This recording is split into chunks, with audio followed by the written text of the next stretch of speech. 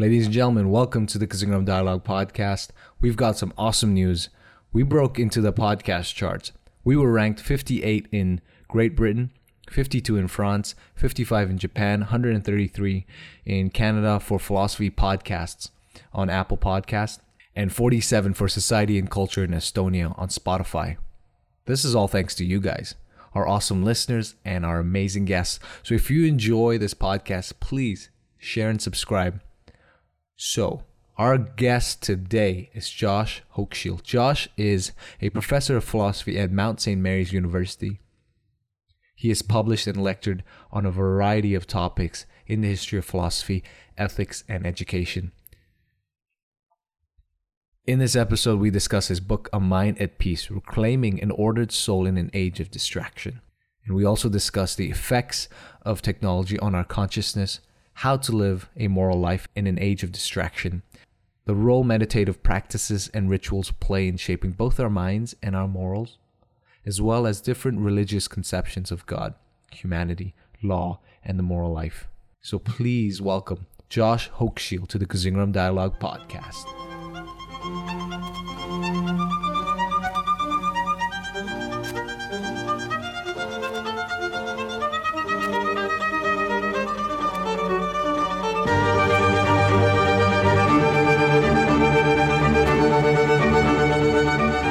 Hello, Josh. It's great to meet you. Hi, Ajay. Thanks for having me here. This is great. Well, as we were just saying, your last name is pronounced Hochschild, right? Correct. And until I started listening to your some of your interviews, I always thought it was pronounced Hochschild. Okay. And so when I was talking to, when I was listening to it, and they'd be like Joshua Hochschild, I was like, am I listening to the right interview? Yeah, you got the right one.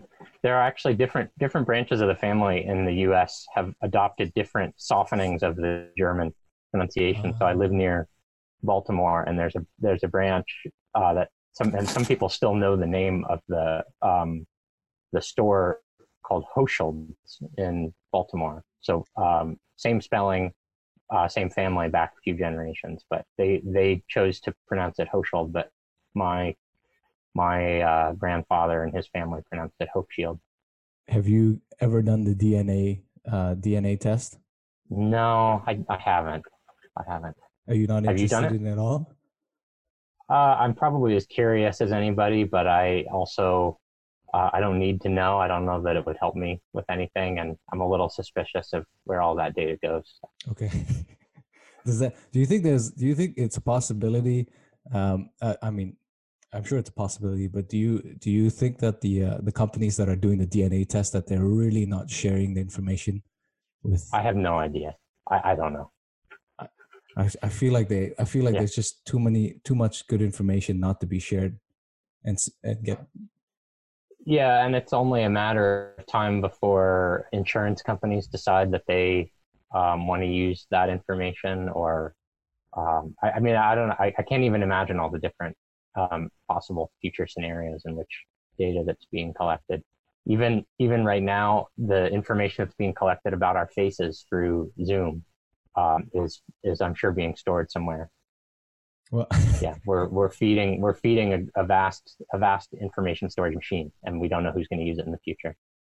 I mean, we're living through a very unique time. I mean, I get unique time in that we are in a very technocratic society. Yeah, I think that's right. And you and your co-author Christopher wrote the book Mind at Peace. Yeah.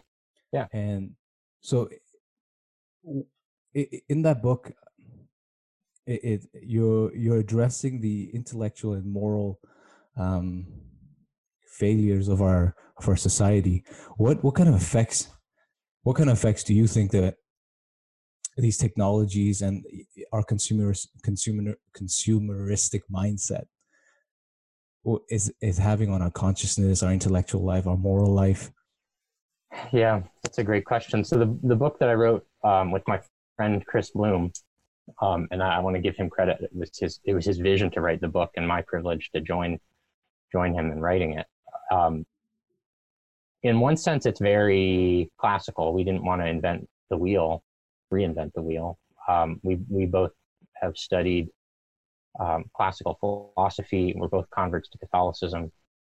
So we're drawing on ancient philosophy. We're drawing on the Christian spiritual tradition to talk about some pretty basic things in the interior life, about how to make oneself capable of prayer, capable of friendship, and true relationship and true contemplation. But we wrote the book because we think there are some very, very specific challenges to doing those things today, as you described, because of modern technology, specifically the kind of constant connectivity of portable digital devices. Many parents have noticed this as they watch their kids grow up. Many children actually notice it as they see their parents become more and more dependent on digital technology. Some of the most interesting research done on how mobile devices are changing families and relationships is through interviews with young people who feel like their parents don't give them as much attention as they want, or as they even remember receiving in the past. That's just one example. The short answer to your question, what this technology does is it places constant demands on our attention. And so we have to be even more disciplined today than ever about the choices we make about where to give and receive attention. I think people could once upon a time get through life without having to worry too much about that. That the environment was more or less proportionate to the way that human attention was designed. So if things were important, they came to the forefront. And if people were in front of you, you could give them attention, look them in the eye, and have a conversation with them. But we're now kind of bombarded with so much, not just data and information, but so much stimulus to our senses and especially to our eyes. The screen is mesmerizing. For Lent, I put my smartphone on grayscale, and it makes a huge difference. I can't say that I haven't measured if I'm using it less, but it's not as interesting to look at. And actually, if I now look at a color screen, it almost looks garishly bright to me. But the screen of a smartphone, for instance, is designed to be so mesmerizing that it's more interesting than the real world around you. And obviously, I'm not saying we should throw the things out. I'm not a Luddite. I just admitted I have a smartphone and I use it. And maybe you found me on Twitter. I'm as compromised and incorporated into the modern digital media culture as anybody, but I'm trying to remain conscious of and deliberate about my use of that technology, which takes not just willpower, but you have to form habits. It's not just enough to sort of make a single act and say, okay, I'm going to do this. You have to try to develop habits to bring the appetite for sensation more under control. It's so difficult to put your phone down, especially with like Twitter. You know, you could just scroll for hours, and you wonder what it's doing to the mind, to the human mind, where there's a sense of a sense of reward that maybe you would have gotten if you went hunting instead. Sure. Whereas you're like scrolling through your phone. Yeah. Well, and it's designed to be maximally addictive. So, I mean, you could imagine that they could have designed Twitter so that you scroll through 10 tweets and then you're asked, do you want to continue, or is it time for you to do something else? But it's bottomless. They don't ever stop to ask you that. Right? It could be designed so that you only got notifications twice a day. Right? So you could check, in the morning, and you could check in the afternoon, but otherwise you don't have notifications. Obviously, it would have a different dynamic. It might not seem as immediate. There are certain kinds of conversations that might not take place that way. but one of the interesting things I learned is that they actually don't dole out notifications immediately either.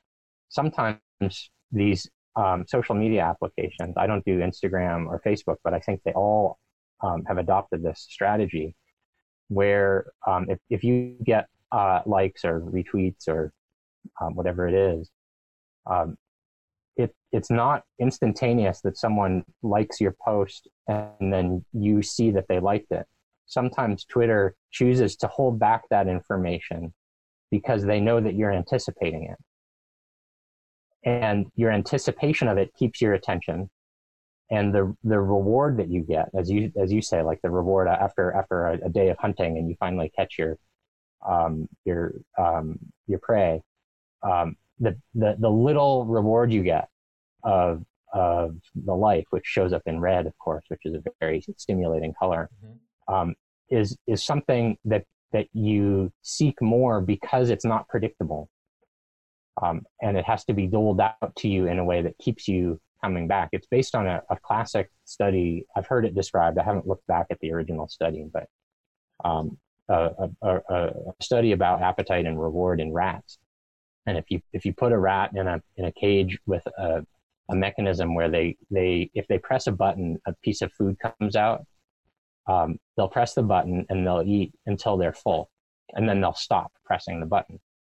But if you randomize the output so that the rat doesn't get food every time it presses the button, but only sometimes, the rat will keep pressing the button and eat itself beyond the healthy amount. Wow. It will just keep eating. It will become addicted to pressing the button. And this is how slot machines are designed, so to keep gamblers coming back. So we've all been. It's not just that the technology happens to be vulnerable to addiction, but it's actually been fine-tuned to be optimized for addiction. You would think that the some of these companies would approach it more ethically, but I guess you do want to make more profit. That's your job. It's your job to use it ethically. It's their job to try to get your eyeballs on as much as possible. So what would like some of these ancient philosophers, they talk about self-control, self-mastery, but they were for sure that they didn't have Twitter or Instagram, right? Maybe at worst they had a book of a library full of books, right? Go ahead. Finish. I was just going to say, how would they, what would they tell us? What can they tell us? What can they give us in this age? That's a great question. Essentially, what we're talking about is the extension of the virtue of temperance to the sensible appetites. So we typically think of temperance as controlling our most basic animal desires, the bodily desires, right? The food and the sex. At the end of the day, that's what the fundamental bodily drives of an animal. And so when we talk about people being temperate or not, we typically talk about whether they are overindulgent in basic bodily appetites. But there are other higher appetites, and we have an appetite to see, we have an appetite to know, we have an appetite to hear things. So people can overindulge in listening to stimulating music, for instance, when maybe they would actually benefit from breaks from that and periods of silence. And there was a language for this that obviously didn't have the particular temptations we have, but the virtue, the vice that Augustine talks about suffering from, especially in the Confessions, in addition to the bodily vices that he also confesses, is a vice of curiositas. And I like to leave it in the Latin because curiosity in English is kind of ambivalent. We often praise curiosity. We talk about how we want to cultivate curiosity in kids, and it's related. But the idea of curiositas is a disordered desire to know, a seeking after the wrong objects of knowledge, or seeking after them in the wrong way, seeking after too much knowledge, and not putting the seeking after knowledge in perspective with other things that should be sought. So, Augustine was curious to expose himself to the stimulation of the theater, to see the gladiatorial combat or the plays put on stage. Old school and Netflix. Realized that he was indulging his appetites. He was stimulating his emotions, which are good. I mean, there's nothing wrong. We're not talking about things being evil or good in themselves. We're talking about them having an order and a proportion that needs to be tended to. So, in a way, what we're talking about, especially in the middle part of our book, A Mind at Peace, is a kind of regulation or temperance of sensation, the exterior senses, but also the interior senses. What is it that you spend your time imagining, giving attention to, putting in the forefront of your attention? Attention is a power, and we can direct it in different ways. Are we suffering from a lack of silence in our society? I think that's a fair thing to say. I mean, just like when we notice that we are too attached to our appetite for food, we realize that we need to step back and exercise periods of fasting. When we realize that our eyes are overstimulated with visual imagery, it can be helpful to step away from those things and seek a detachment from them. And likewise, if we're in an environment that is noisy, that is stimulating our ears, either in ways that we don't like, right? Maybe you're in the middle of a busy city and you're a person who likes quiet and it's overwhelming, or maybe you're choosing to listen to music all the time, but you realize, okay, I'm spending way too much time with these sounds in my head. Silence is very, very powerful. It's also terrifying, right? It is. Boredom is terrifying, actually. I mean, one of the things that technology has made it harder for young people to experience is boredom. Boredom used to be a pretty common thing that you learn how to negotiate in life. But try to think of the last time that you stood in line somewhere and didn't check your phone, right? It's because it's boring to just stand there, right? So of course you're going to do, once upon a time, maybe you would pick up a magazine or you would chat to a stranger next to you and start a conversation with some small talk. But you also could just stand there and not necessarily do anything or reflect. Choose what to give your attention to interiorly instead of looking for something to consume from the outside. You asked a question earlier, about distractions in previous times. One of the things I came across in working on this book was a description of this is from Evagrius, a very, very early Christian writer, of the dangers of a monk who's supposed to be reading one part of scripture and he gets tempted because his mind wanders to read another part of scripture. Ooh. I thought, oh my gosh, I wish that were my problem. I would love it if that were my problem. Or even worse than that, if the assignment for the monk is to be reading scripture or meditating, but he gets restless, and so he gets up and he goes and performs an act of charity to his neighbor when he's shirking his duties because he's supposed to be reading and meditating, but he got bored, so his mind is wandering and he's deciding to go be a friend to somebody. That used to be the kind of problem that would be written about in a book of spiritual discipline to remind you to stay on task. That sounds ridiculous to us now. I mean, if someone were to do that now, you'd be like, wow, what a saint. I know. I ask my students sometimes if I'll assign, say, a short essay, maybe 8 pages or something like that. And I'll ask them if any of them were able to read it all in one sitting without interruption, without checking their phone, without looking at their computer screen. And in the past few years, I haven't gotten any students who say that they can do that. That's a big deal. So students today are experiencing even basic reading assignments differently than they did 10 or 15 years ago. It wasn't considered heroic 15 years ago for an 18-year-old to read a 10-page essay in one sitting. That was normal. And now that's painful. Yeah, wow. Is this age that we're living in, the age of distraction, that's what you guys called it. Yeah. Is that just a reflection of us and our human nature to not contemplate, our existence, I guess, where you want to be distracted from the fact that, to give a very, very a strong example, the fact that we're all going to die. So we don't want to think about that. Yeah. So let's distract ourselves. That's a great question, because I don't think human nature has changed, right? That's not the claim.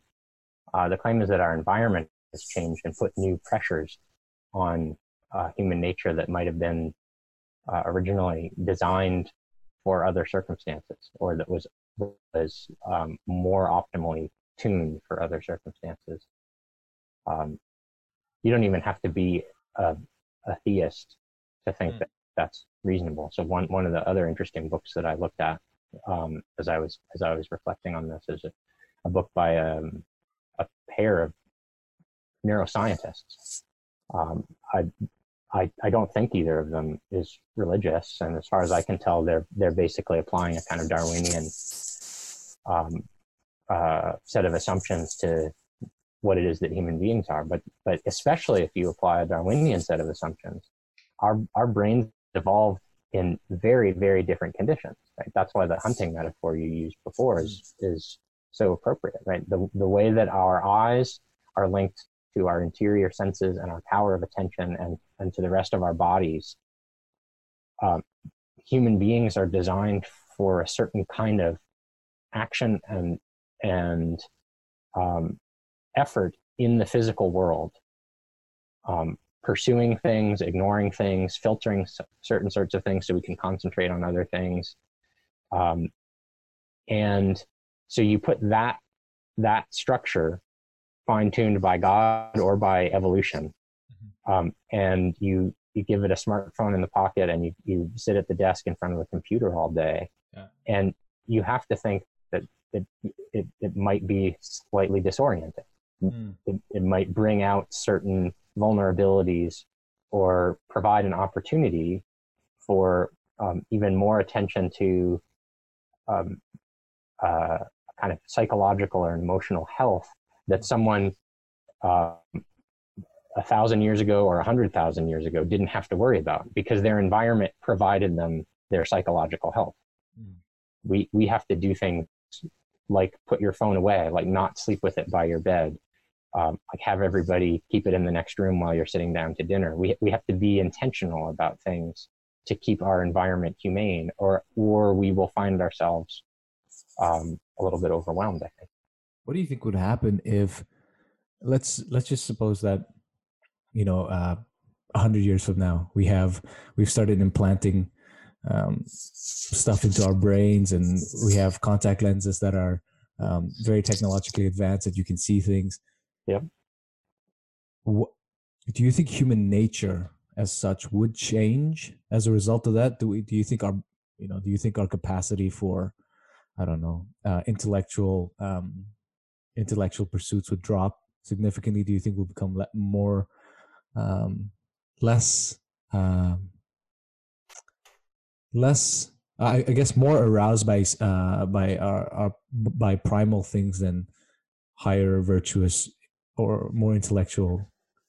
Yeah, that's a good question. I guess I would distinguish human nature from human habit. Okay. And so I don't think human nature is going to change at all. Even if I were a Darwinian, I might say that human nature is going to change, but that's over a time scale of more than 100 years or 1,000 years. Yeah. There'd have to be a long period of time of further random mutation and natural selection for human nature to change. But certainly culture can change habits a lot faster than that. And what we're describing in the book and what our conversation is about today is not that human beings have become such that the things that used to be true of human nature aren't true anymore, but we now live in an environment that makes certain virtues harder to practice, makes certain vices easier to develop.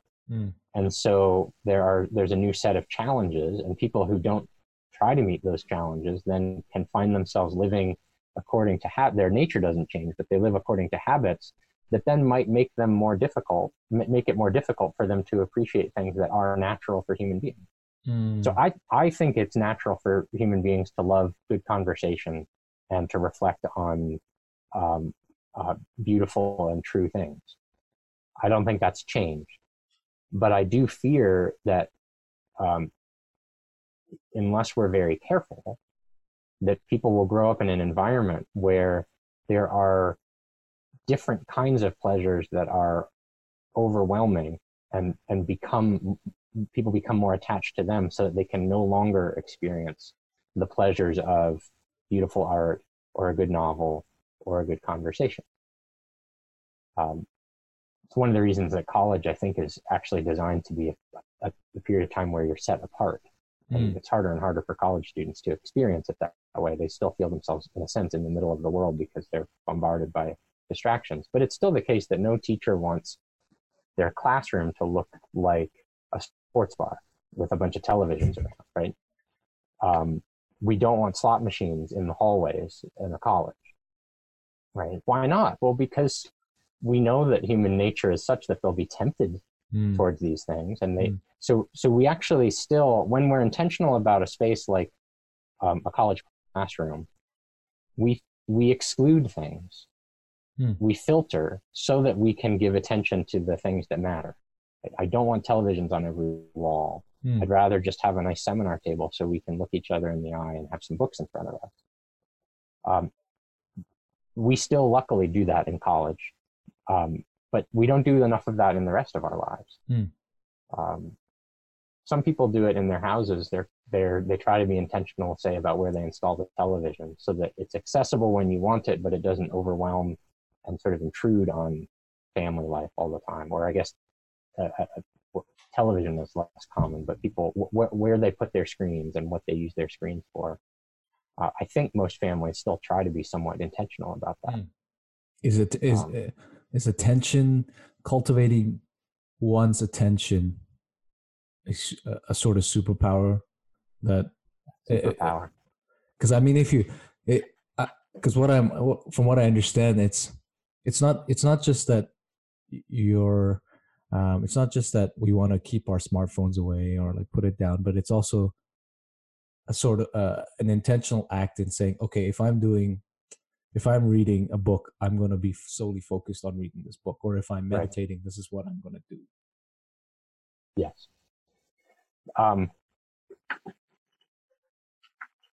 No, I think that's right. The interior senses include things like imagination. What is imagination anyway? Imagination, memory, that there's a certain kind of power of judgment that is sub-rational, where you're just sort of recognizing things as what they are before you're theorizing them. Imagination is the power to recall sense imagery that isn't physically present to you at the moment. So you see a red apple in front of you, and you do that with your sense organ, the eye. When the apple's removed, you can obviously you can also think of an apple, and you can sort of theorize what are apples and things like that. But you can also have a kind of lingering impression where you can visualize the apple even though it's not there. You hold that in your imagination, or when a song gets stuck in your head, that's your imagination. You don't really hear it, but there's a sense in which you sort of do hear it, and you can re-experience it by recalling it to your mind. and that is different from a more abstract level of thinking about something. But because we're so bombarded with images, we find our imaginations overwhelmed. So this is why I think for Christians, it's very important to have forms of prayer that also redirect our imagination and our attention to other things. Catholics have loved the rosary for a long time, but I actually think the rosary, in a sense, becomes more powerful today because it not just the repetition, which allows a certain kind of focus, but the meditation on particular vignettes of biblical events.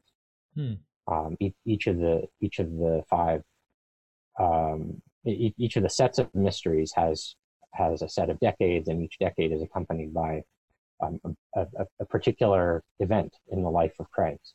And so you're supposed to be meditating on those events, and to meditate, you can actually draw on your imagination. It's one thing to say, okay, I will meditate on the crucifixion. And if you've read too much theology, maybe your mind gets really abstract and you have theories of atonement running through your head. But if you try to, in your mind's eye, as it were, imagine what it would be like to sit at the cross of Christ as he's suffering and dying. Try to picture what that was like. What is the lighting? What's the background? Who else is there? What are the smells and sounds? That helps you to enter into a world and actually to dwell on God through the incarnate Christ in a way that purely abstract thinking might not allow you to do. The Bible itself, when it tells stories about Jesus, is very, very specific and very, very concrete. It's not, I love theology. I'm not knocking theology, but the Bible is not a work of theology. It's a set of stories. And stories work because they aren't just arguments for conclusions that we can understand with our mind.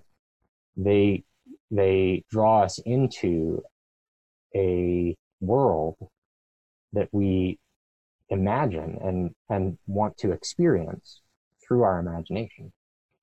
That's why children love stories. That's why children learn through stories. As embodied beings, we were built to learn more through stories than through arguments. And I say that as a philosophy professor in a room full of books. Is the act of meditation, so for a Catholic, you can meditate on the rosary. For someone, let's say, who's not even a theist, right? How could they meditate? Is it possible for them to meditate? Oh, I mean, sure it is. There are all kinds of versions of what it is to meditate, to engage in a kind of centering or cultivate mindfulness. Mindfulness is kind of a catchword for the last 5 or 10 years. And there are different influences on this too. Sometimes people think of it in terms of kind of self-emptying, of a not thinking about things. Is that even possible though? Well, yes and no. I mean, you can try to calm and still your mind and listen instead of create thought. There are Eastern influences. There are Stoic influences that all, even on a purely materialist view, there are kind of physicalist versions of this that just talk about breathing and the power that controlling your breath has over your psychological state or your mindset. There's truth in all of these. I mean, I happen to think that the Christian tradition embodies the good of all of these things, while providing all kinds of opportunity to integrate them into a whole that also brings the mind and our spiritual nature in as God designed it. But yeah, I don't know how well I'm answering your question right now. I actually think every culture does have ways of trying to help people gain control of their interior lives. So that's what I was going to. So what recommendation would you give me of how I can meditate better, or how I can not be distracted in this age of distraction. Like, what can I do practically? You personally, what me, or any listener? All our listeners as well. Well, I mean, I guess I would, before I gave too much concrete advice, I'd want to know what people have tried already and what they already have integrated into their lives. So if you're already someone who reads scripture, there are ways of reading scripture that are more meditative. You can read scripture more slowly, or you can take a passage, and instead of trying to read a long passage, you can read a short one and repeat it to yourself, or dwell on each individual word and see what kind of new richness comes from that. That's a kind of reading as meditation. If you're someone who is already in the habit of assuming a certain posture when you pray, if you kneel, or if you go to a certain place, a chapel or something like that, that can be a part of what it is to sort of regain control of your inner self. It's hard to give very, very general advice, because people come at this. I mean, there are a lot of people who would be repulsed by what I just described, right? That they would never try that. So maybe if you're someone who your sense of transcendence is awakened by going for a walk in the woods, that can be a path to follow. I'm not claiming that they're all equal, but I do think they are all ways of finding that ability to step outside of immediate concerns and refocus our attention. Is that, I'm wondering if in all the major religions, so if we're talking Christianity, well, I don't know too much about Judaism, but Christianity, Islam, and Hinduism, all of them, at least the more traditional ones, have set times of prayers. So you have like morning prayer, afternoon prayer, evening prayer. Is there any significance to that, in your opinion? Like, do you know if there's any significance to why all these major religions have very specific times for when they're supposed to be praying? Well, I haven't studied that. I think it's a great question. It seems to me there's a couple of reasons why it makes sense. One is that it's hard to do all the time, so it can be helpful to have time set aside where you're called back to that kind of behavior. Right? We're physical temporal beings. We live in time, so we have the things we do have to take place in time. Having set times also helps to keep people accountable to each other. So if you're in a community, if you're in a culture where it's not just that you feel an obligation to pray at this time, but you know that I know that you know that that we pray at this time, then it can make it easier. Almost anything in a culture, not just prayer, but mealtime, when you clean your room, laundry day, tends to become ritualized. If it's truly integrated into, if it becomes a cultural habit, that there's a degree of ritualization to it. So it does seem to me natural that there would be times of day to pray, also that there would be a pattern during the week, right? Seventh day, and a pattern during the year, right? Where different aspects of the spiritual life are emphasized more than others, right? Christians have more penitential seasons, more festive seasons. There's times when we fast. There's times when we feast. We concentrate on the birth of Jesus. One time of year we concentrate on his suffering and death. Another time of year, all of that makes sense, that we give things rhythms in the short term and in the long term to make them more integrated into a sustainable cultural habit.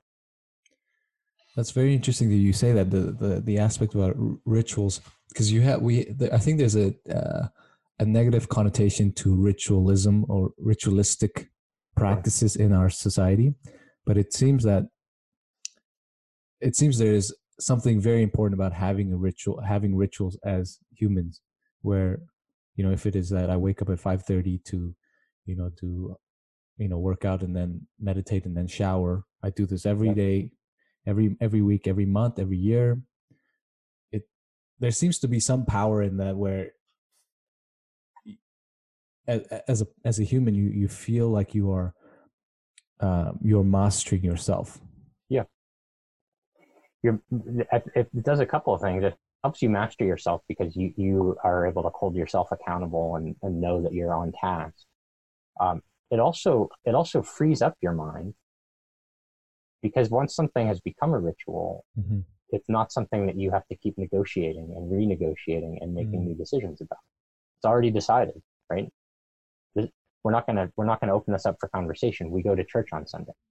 We're not going to open this up for conversation. It's mealtime. We all come and sit down for the meal.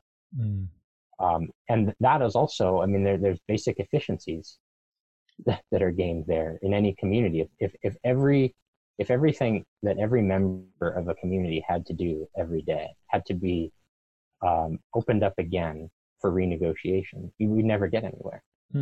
So rituals help us to prioritize what we know is important, and to sort of encode the memory of the culture. We've decided this is important and this is what we are going to do. It's something that I think most parents experience with their kids. Kids in a way resist ritual because they're immature and they live in the moment and they want to exercise their will. But it's what you find is that if you're successful at introducing your kids to appropriate rituals for their age, they love those rituals and they thrive on them, and they're disoriented if you take those rituals away.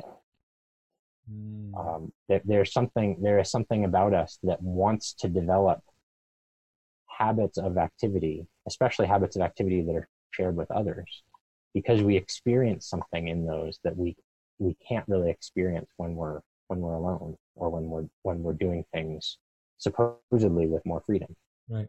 And there is a degree of freedom in participating in ritual. It's not as if it constrains, it structures. It's like saying that rules of poetry are oppressive. The poet finds them liberating. The poet knows, okay, this is how a sonnet works. I feel free to write a sonnet now that I know the rules. Rituals structure our freedom. They don't oppose it. But that would be in contrast to a liberal understanding of freedom, where freedom, it would be, I think, Patrick Deneen, in Patrick Deneen's book Why Liberalism Failed, he describes it as, if he listens to this podcast, I'm apologizing if I'm paraphrasing it wrong, but I think he describes it, liberalism's understanding of freedom, as doing whatever the will pleases, or something along, doing whatever you desire without any constraints. But the freedom you're describing is very different. It is. I'm describing the freedom of an acquired habit. If you've never learned the piano, and you sit in front of a piano, you can be free in the liberal or libertarian sense, but not be able to play the piano. If you submit yourself to the discipline of learning how to play the piano, and do all the onerous practice and go through the rituals that your instructor teaches you, then when you sit in front of the piano, you have a freedom that you didn't have before, which is the ability to play a beautiful piece of music.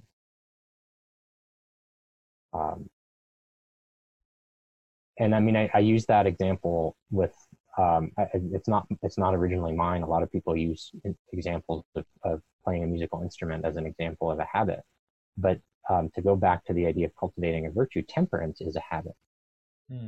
If you are an intemperate person and you're brought to the all-you-can-eat dessert bar, right, you can't help yourself and you're going to overeat. In a sense, you're not free to do otherwise. It would feel painful. It would feel like a constraint if someone said, no, you cannot have everything you want. But if you're a temperate person and you're not prone to overindulge, then you are more free to do what is good and more truly enjoyable, which is to eat the right amount. And it would actually be painful to you if you were forced to overeat. You would feel that as a discomfort. That's what you would resist. So human so our habits shape the way we experience pleasure and pain, and the way we experience freedom. Right. And it's not a matter of freedom being free from any law, but true freedom is the freedom to discern what are the true laws that guide our action and to be able to fulfill them. Okay, so true freedom would be the one's capacity to have discipline over one's actions and desires, and kind of reining it in and saying, "Look, I am the master here."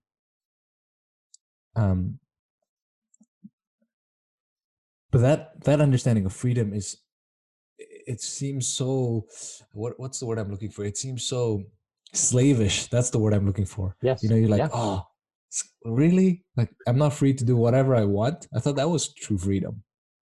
Yeah.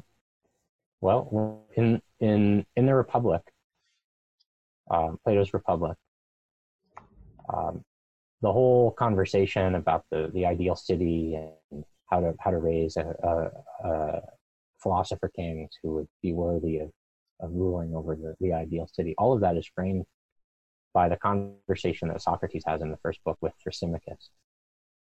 And Thrasymachus has this view, what you're calling the liberal view. It's that we think of it as modern, but it's not. It's as old as philosophy.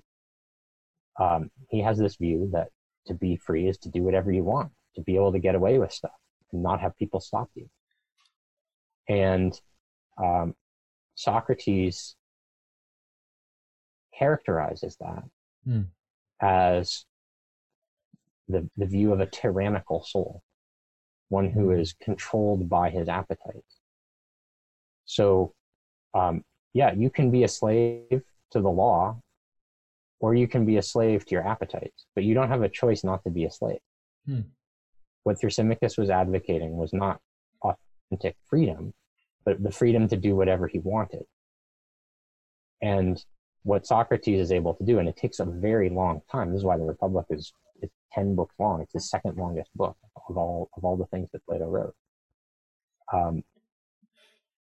It takes a long time to make this argument, but the Republic ends by returning to the problem that Thrasymachus raised. Thrasymachus is silent after book one. He goes away. Because a tyrannical soul can't even take part in philosophical conversation. It's not even capable of it. So people who are more capable of philosophical conversation, like Socrates' friends Glaucon and Adeimantus, they pick up Thrasymachus' position and they kind of domesticate it and make it capable of being engaged with as a set of ideas. And Socrates spends books 2 through 8 discussing with them, what is justice and how can we achieve it. And by book 9, he goes back to Thrasymachus' problem. And by then they have a whole theory of the structure of the soul and the theory of virtues that they can use to describe what's going on in the kind of person that Thrasymachus described. And that person is a slave too. He's just a slave to his appetite. And he thinks he's free, but he's actually the least free. The toddler having a tantrum and banging on the keys of the piano is not more free than the virtuoso pianist, who is constrained by long-built habits, but is more free to actually play something on the piano than the screaming toddler. I think that's the idea.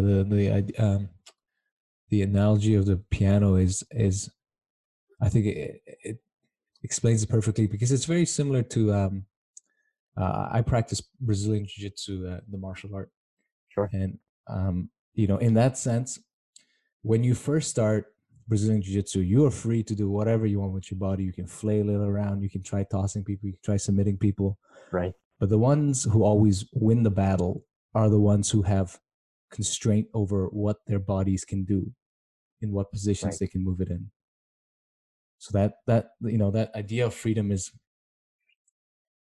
it's, I guess, for a human, it would take a lifetime to cultivate that.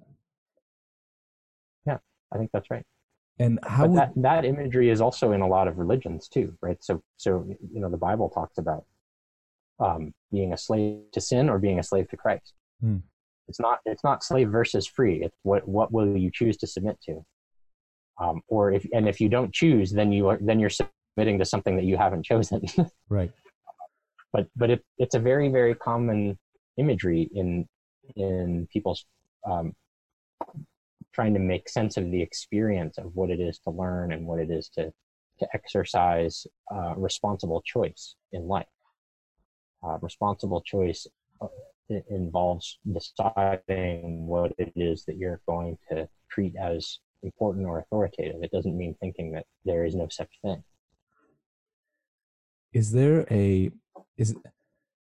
So within let's say Western thought, all these ancient philosophers, they all tend to have a very similar understanding of freedom, the freedom that you're describing. And correct me if I'm wrong, but it seems to be after, maybe it's after like David Hume, our understanding of freedom started to change, and where we have a liberalistic understanding of freedom. Is there a way to overturn this understanding, or do we have to lock ourselves away in the forest and start a new society? It is common, and there's good reasons why it's common to sort of distinguish an ancient versus a modern view of freedom. As I suggested before, the character of Thrasymachus suggests that the so-called modern view has been around for a long time. In fact, in Book 2 of the Republic, when Glaucon and Adeimantus try to reframe Thrasymachus' position, what they do is they end up coming up with what we would recognize as a social contract theory. Oh. That society is something artificial that is made by decisions of people to agree about what will count as justice, but then justice is the product of human will, not something that exists independent of human will. And if you take an introductory class in political philosophy, you'll learn that that's the view of early modern philosophers. That's Hobbes, Locke, Rousseau. Maybe you could throw Machiavelli in there. But it seems to me that historically, it's not that it's a new idea to think of freedom that way, but that something about the conditions of early modern European society gave that idea a larger hearing and made it seem more powerful than it had ever seemed before. So when Hobbes, we typically think of him as close to the source of social contract theory. But when Hobbes came up with it wasn't so much entirely new, but he was writing in circumstances in which the theory seemed to serve a more useful purpose than it would have if it had been articulated in ancient Greece or ancient Rome, for instance. And maybe that has to do with a kind of fragmentation of society, fewer shared values, right? So if you don't have consciously shared values in a community, in a sense, you don't have a community anymore. The community is dedicated to a common good. But if you have something that's trying to function as like a community, but without shared values, then it's very hard to say that everybody is under the same authority or under the same set of standards about right and wrong. And so what do you need if you're going to have a theory of government? You're going to have a theory that describes procedures that allow people to live together in peace without pursuing the common good.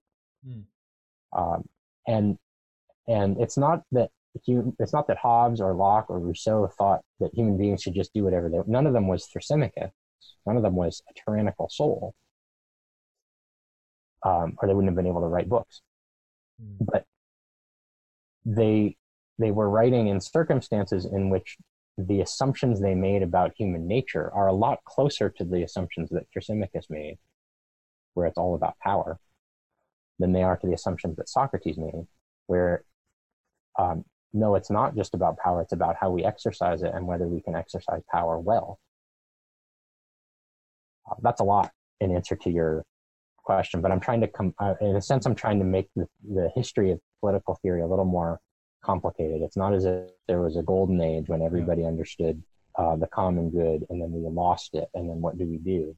But if I'm right that it's more complicated than that, and there's always been a longing for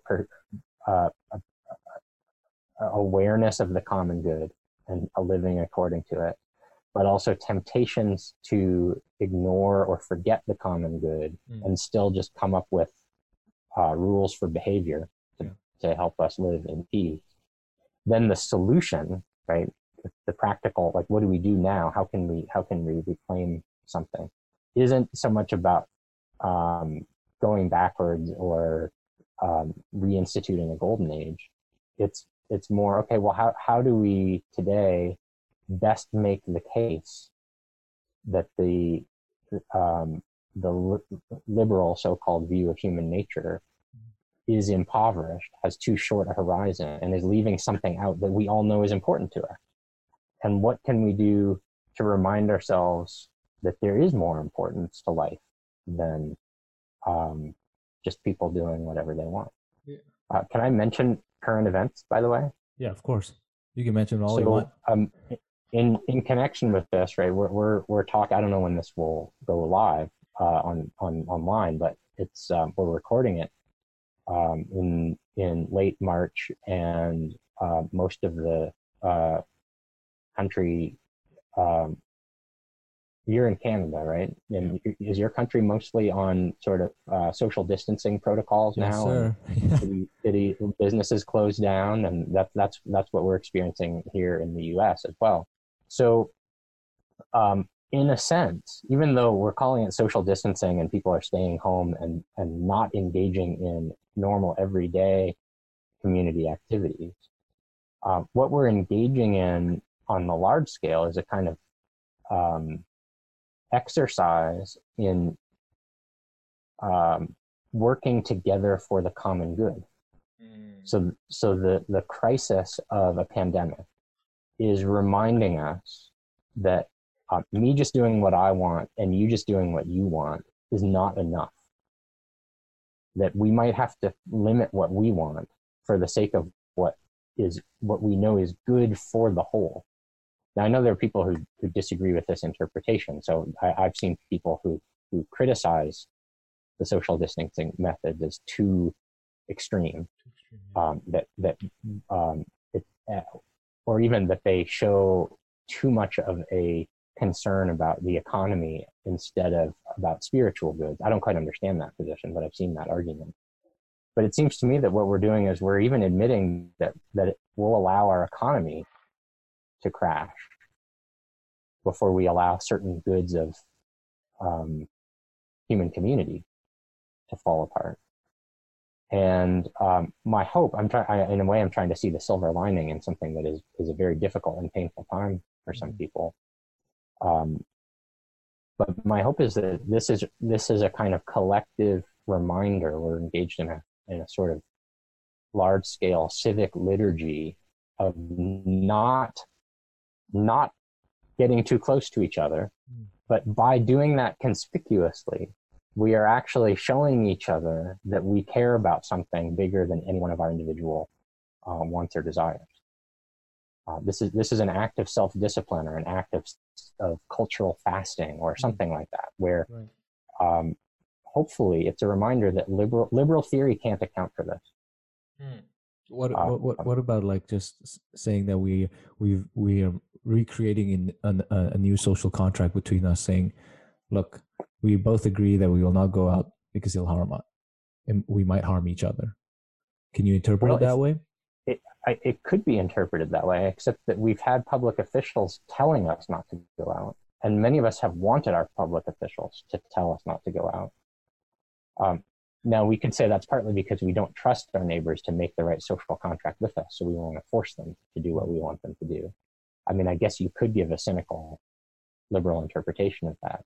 But I think I've talked to people who have all kinds of different opinions and levels of concern about how we're handling pandemic.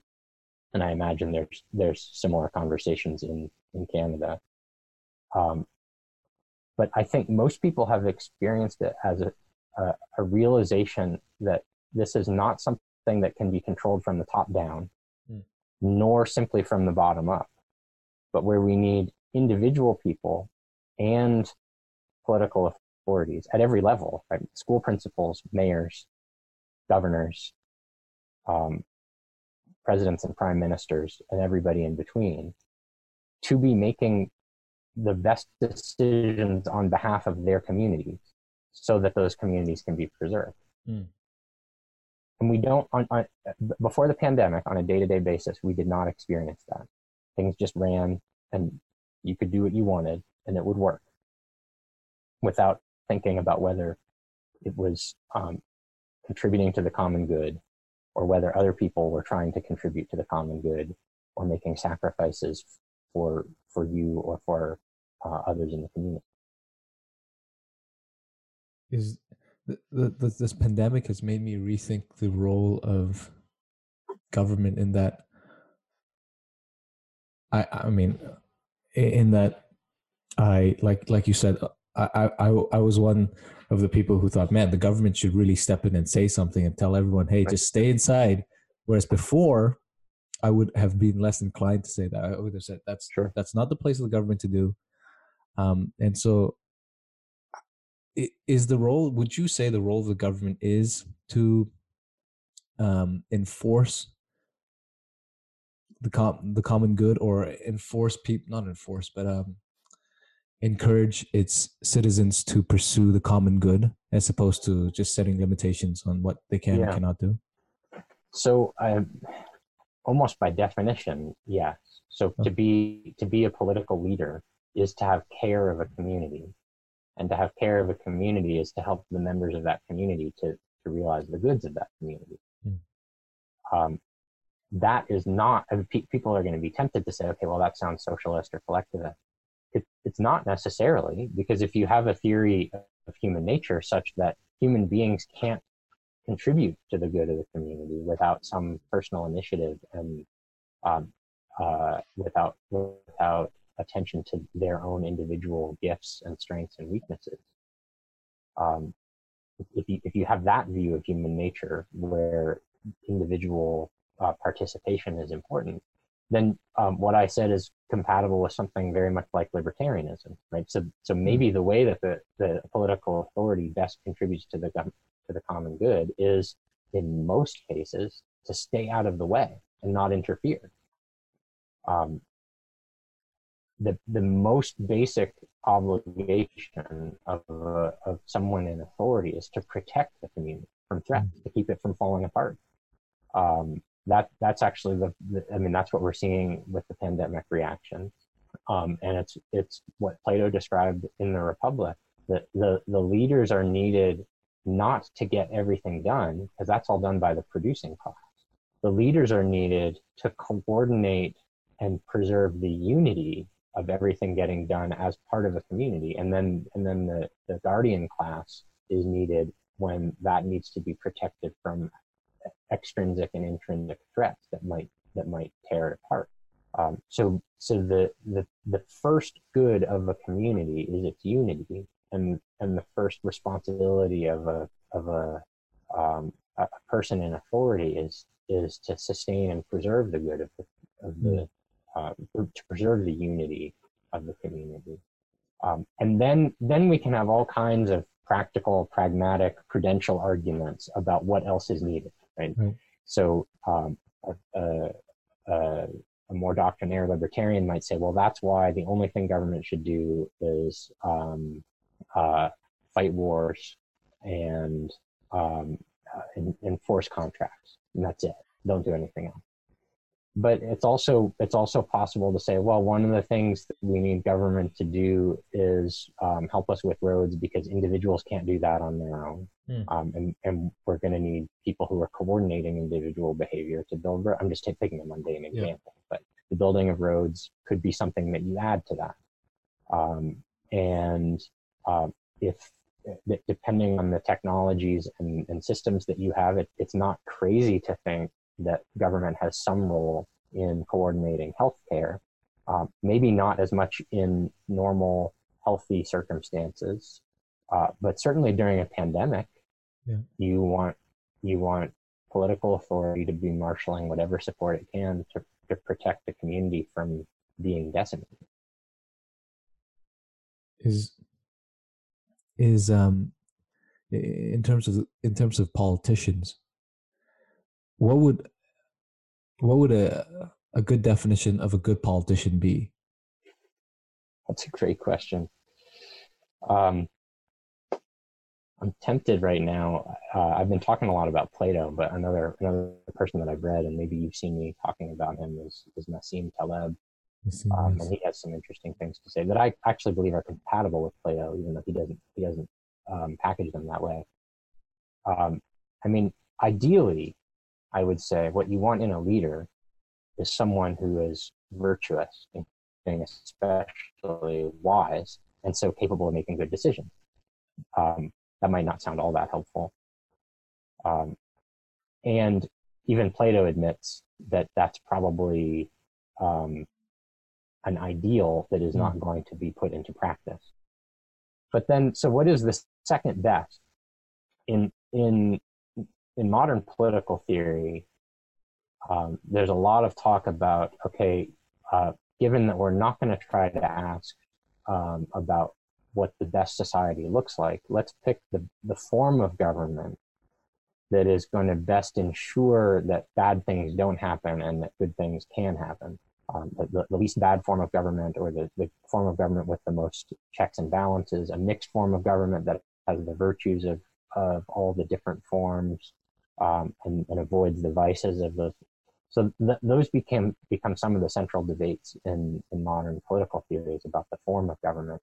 But I think you could say this: if you can't guarantee virtuous leaders, you could try to guarantee that even a vicious leader is going to have his sense of self-interest aligned with the interest of the community as a whole.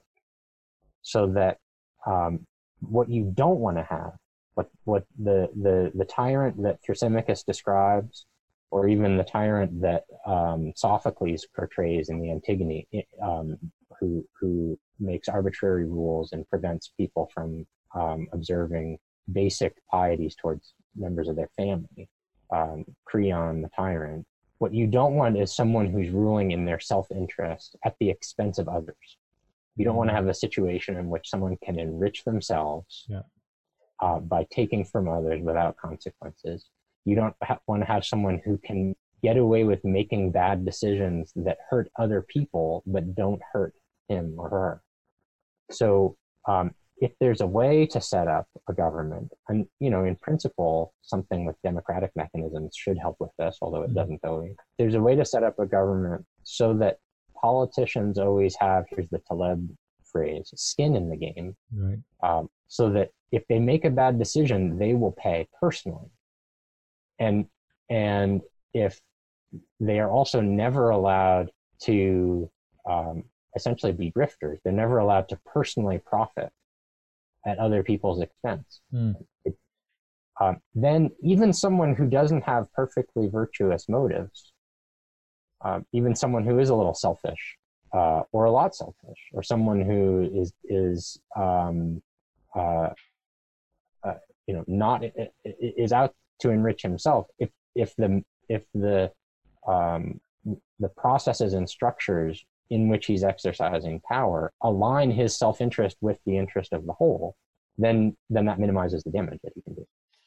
Right? In a sense, it creates external conditions for behavior that is virtuous, even if the person who is performing that behavior is not a virtuous person. How would okay, let's say you have a politician that's not virtuous in the strictest sense. Right. How would they be able to encourage the citizens to pursue the common good? So is the common good something that's easily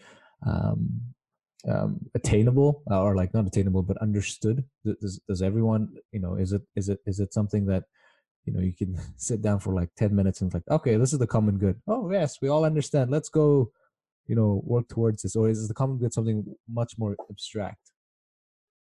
Well, in a modern political community, I think the common good is something that we probably don't talk about or theorize very much because we take a lot of it for granted. I mean, the common good of the political community is its health, its safety. It has we talk in sort of semi-abstractions about the economy, but what do we really mean there? Well, we want people to be able to have work that's productive and that enables them to pursue the kinds of things that human beings find valuable in general, right? Like being able to have a family, being able to have a home. In principle, I guess human beings can live without those things. And technology makes it even easier every day to live without some of those things. But even so, right, we want a society in which people have access to food, shelter, social relationships, meaningful work. And meaningful doesn't have to mean that it's their dream job or that that's where they get their primary sense of fulfillment, but it means that they know that it is important and productive. Maybe I wish I were a full-time musician, but I don't have the talent, so I have to be a car mechanic. But at least I know by fixing people's cars, I'm helping them. I mean, we couldn't survive without car mechanics. So that's meaningful work, even if it's not what I want to be doing. Is it so? If that's something that we're supposed to pursue as citizens, what role does then religion play? Is it just something that it's like the cherry on top, religion, or okay, I like that question. I might ask you to open it up a little bit more, but my short answer to that is that religion does two things.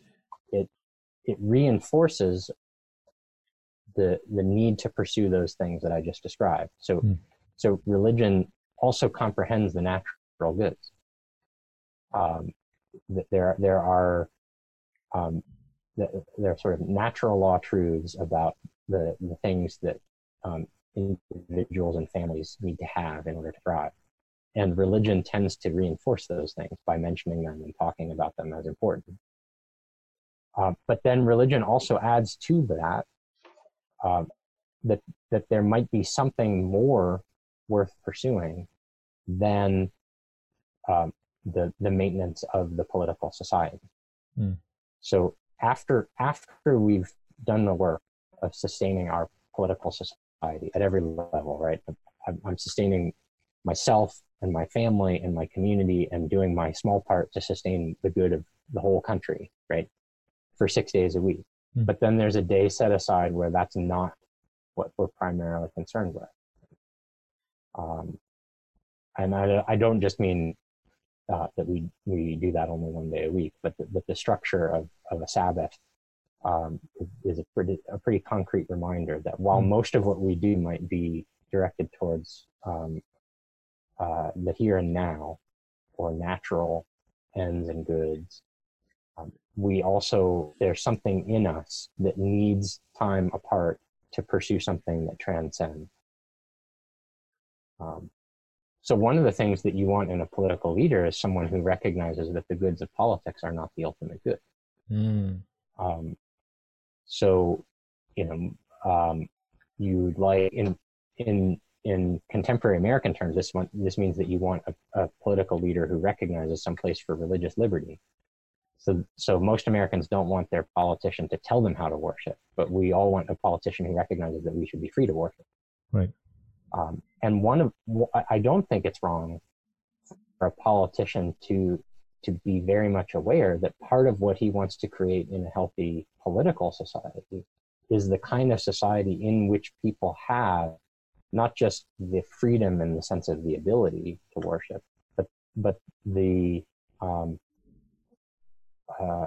all the things necessary to support a healthy culture and habit of worship. Does that mean that so let's say, if religion is that which encourages the citizens to continue on pursuing the common good, is it fair to say that all the major religions are after the same goal? Are all the religions somewhat geared towards human beings, towards getting humans to flourish? Yes and no. I mean, there is a sameness to it. There's a sense in which all human beings are all religions are trying to direct human beings to God. And then we would say that the difference is that they might have different ideas about the nature of the path towards that end. That's the simplistic answer, but there's also ways in which we could argue that the different religions have different conceptions of what it would look like to achieve that end based on maybe different conceptions of what human nature is. So the Christian conception, in which the God that we're seeking has already made himself one of us, united himself to human nature. I'm sorry? He has skin in the game. He has skin in the game. And he's given us some skin in the game too. That isn't just a different path, although it is a different path. It's also it's a different path because it is characterizing human beings in a different way than maybe a religion that talks about annihilation or loss of self, or the caricature of a Platonic view where our soul just has to escape our body and the physical world is bad or something like that. There's a different conception of human nature there. And even taking the great Abrahamic religions, wanting to remain sensitive and not go into too many details, one can certainly argue that there are, despite the similarities, there are differences between Judaism, Islam, and Christianity that are not just, oh well, it's a different ritual or it's a different path. One of the things that Pope Benedict is famous for is a speech called the Regensburg Address, in which he quotes from and describes a conversation between a Christian and Muslim medieval theologians about the different ideas those religions have about the relationship between the will and the intellect, and whether it makes more sense. I'm very, very loosely paraphrasing here. It's been a little bit since I read the Regensburg Address, but as I recall, it essentially boils down to the difference between imagining human beings as truth seekers, and so being fulfilled in God as truth, versus human beings as limited wills that must submit to the God conceived of as power. It's if God is ultimately power, and I have no idea whether this is fair to Islam or to some forms of Islam more than others or not. And there were arguments about that after Ratzinger wrote the Regensburg Address. But certainly it's a sort of philosophically interesting alternative. If you conceive of God as power, and so our path to him is to submit to him, as our ruler.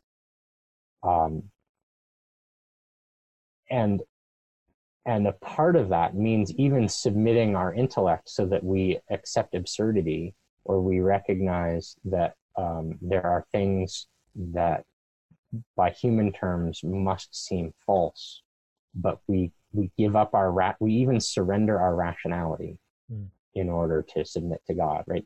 Then you will have not just a different view of God, but a different view of human nature, right?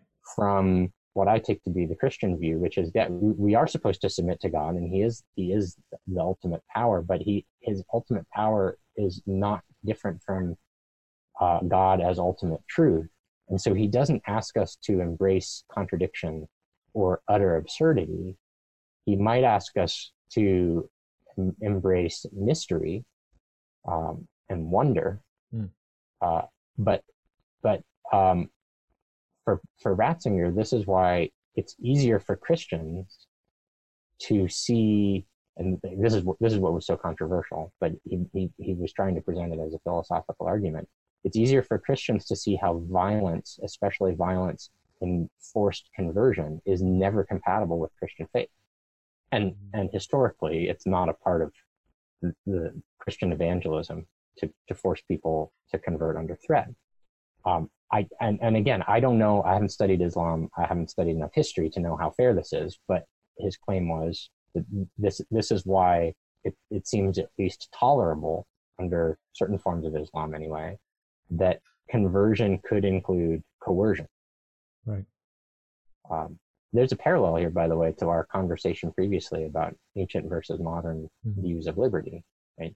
If it's all about power, as Thrasymachus or Hobbes say, then we have to allow for coercion, and the best we can do is come up with a government whose coercion we somehow consent to. So we get the Leviathan.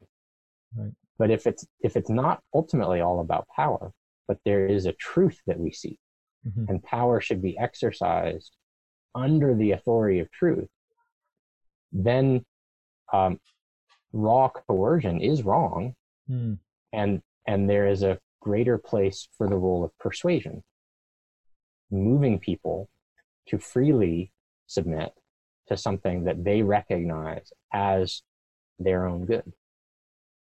And incidentally, in Plato's Laws, which is not as often read as the Republic, there's a lot more attention to the role of persuasion in lawmaking, because it's one of Plato's primary principles in the law, is that the law has to be reasonable. It's not arbitrary. It is reasonable, which means that it is in conformity with human nature and human freedom. And so good laws actually are more about helping people to understand and believe that something is good for them than telling them what to do. So does religion then point the human nature towards something, towards its ultimate end?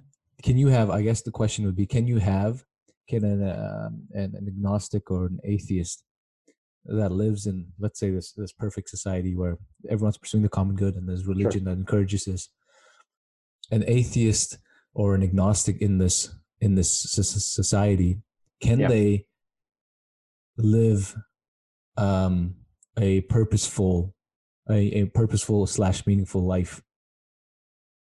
Absolutely. I mean, it's a very different question to ask. Will a Christian say that they can get to heaven? Probably not, without conversion, right? If the only way is through the person of Jesus Christ. But most of the time when we're talking about living a fulfilling life and participating wholly in political society, that's not what we're talking about. And certainly, it's a good question, but we all know from personal experience that there are, it's not only possible, but very common. And not just on the large scale of a political society, but in a small community, in a town. I teach in a Catholic college. And I think it's important for the identity of the college that there is a critical mass of faculty who are Catholic. but nobody expects all faculty to be Catholic. And in fact, I think we're a richer community because we include non-Catholic faculty from other religions, faculty with no particular religious background at all. And we all recognize that we can share in and contribute to the common good of truth seeking. In a college community, having some non-Catholics might keep the Catholics more honest, right? We can't take things for granted, and we have to continually show the rationality and reasonability of the things that that we hold dear. And the idea isn't, well, we're gonna design a community in which you have to subscribe to a set doctrine before you can participate or communicate. Most communities can require a fair amount of flexibility of belief, as long as everybody knows what the expectations are. Mm-hmm. And if there are beliefs that are privileged, right, if it's a religious community, if there are beliefs that are privileged, if people understand that not sharing them is also compatible with respecting them or valuing the role that they can play or being open to learning more about them. There are faculty who wouldn't be happy teaching where I teach. Right? If you hate Catholicism and think that it's a dangerous, evil force, right? Yeah, you wouldn't be happy teaching here, and people probably wouldn't want you to be part of the community. But if you're simply someone who might object or who thinks that Catholicism is wrong, even someone who thinks that maybe Catholicism is dangerously wrong, but interesting and worth learning more about so that we can clarify what that is, like then you can definitely participate in an intellectual academic community as a full member of that community. So what would you say is the purpose of the human life? We have Tolstoy's Confession, right, where he goes through. He's like, look, I've achieved everything, and I just feel like absolute crap. I don't think life is worth living, but I don't have enough courage to kill myself. Right. But then he comes back at the end to his Christian faith. And so what I'm wondering is, if one does not have if my non-religious friends are listening to it, this is not I'm not bashing them, but I am wondering, if one does not have any form of a religion or an idea that there is something far greater or something that transcends them, can you is it possible to have what I would call ultimate meaning in what you do? Because I can have meaning, like talking to you, for example. It's meaningful to me because I'm learning. Afterwards I'll talk to my wife. It's meaningful. I spend time with her.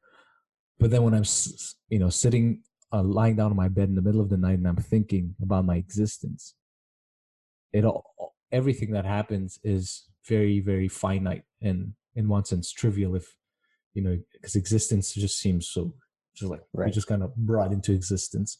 Right. So like in terms of, if you don't have a religion, if you don't believe in anything other than that, let's just say your belief is just that we are, just the evolutionary product and there's nothing more to it. You have 70 years to live and then that's it. Is it possible? I guess that is my question. Is it possible? Is it really possible to say that it is meaningful? You can say yes. It was a long question. I mean, what do you think your friends who aren't religious would say? I would say they would say yes, but that's what I would say. But reading, when I read the confession, Tolstoy's Confession, it really struck a chord with me, because prior to that, I would have said yes. People can have meaningful lives without religion. And Tolstoy, I mean, I'm assuming he's honest and he's telling the truth when he's writing it. He's someone who achieved it. I mean, he's someone who's achieved everything. He had all the money. He had the Nobel Literature Prize. And at the end, he was just like, yeah, well, really, all this is just complete garbage. This is crap. I should kill myself because this is all meaningless, but I don't have enough balls to kill myself. And then, you know, he goes through at the end, he comes back. So it's kind of stuck with me. His ultimate conclusion is stuck with me. And I'm just curious to know. I mean, I think obviously, yes, people can live. Well, you actually asked two questions. I don't know if you noticed that. You noticed you didn't just ask about the meaning of life. What did I? At first, you asked about the purpose of life. Yeah. Does life have a purpose? Yeah. And then you started talking about the meaning of life. And maybe in a minute, I'll talk about why I think those are different questions. But okay. I don't think anybody ever turns to religion as an answer to either of those questions. They don't turn to religion. They might turn to God. And they might find in a religion a particular way of finding God.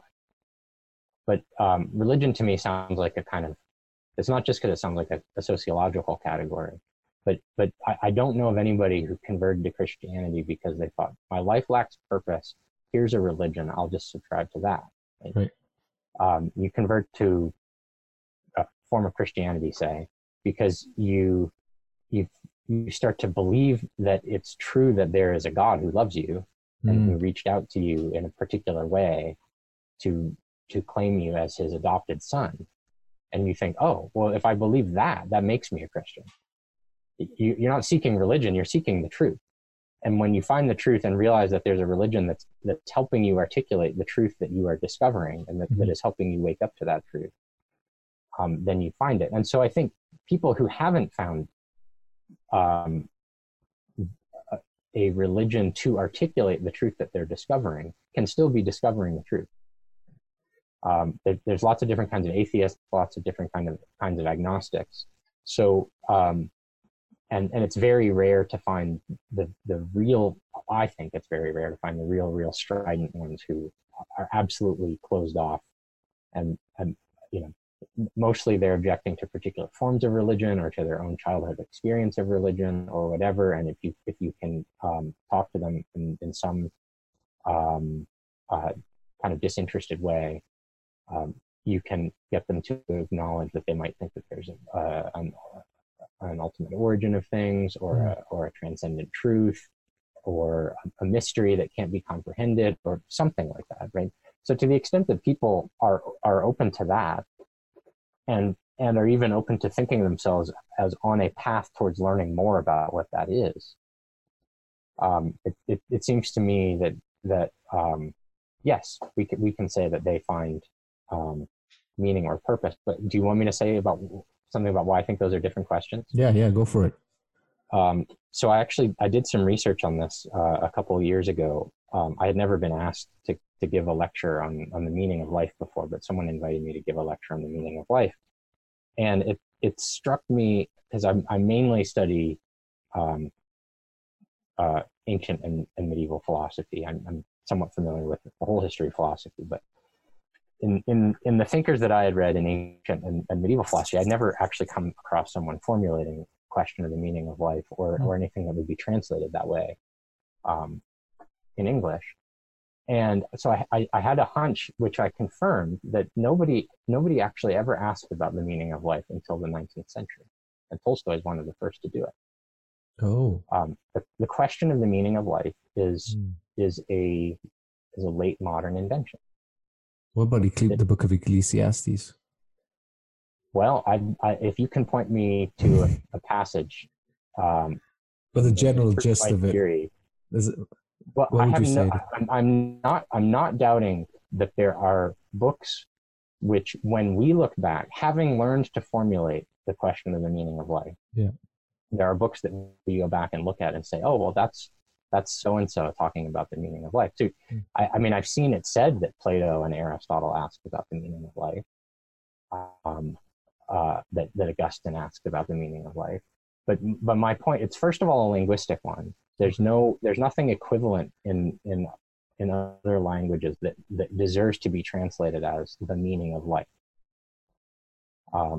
And that phrase cropped up in most European languages around the same time in the mid 19th century.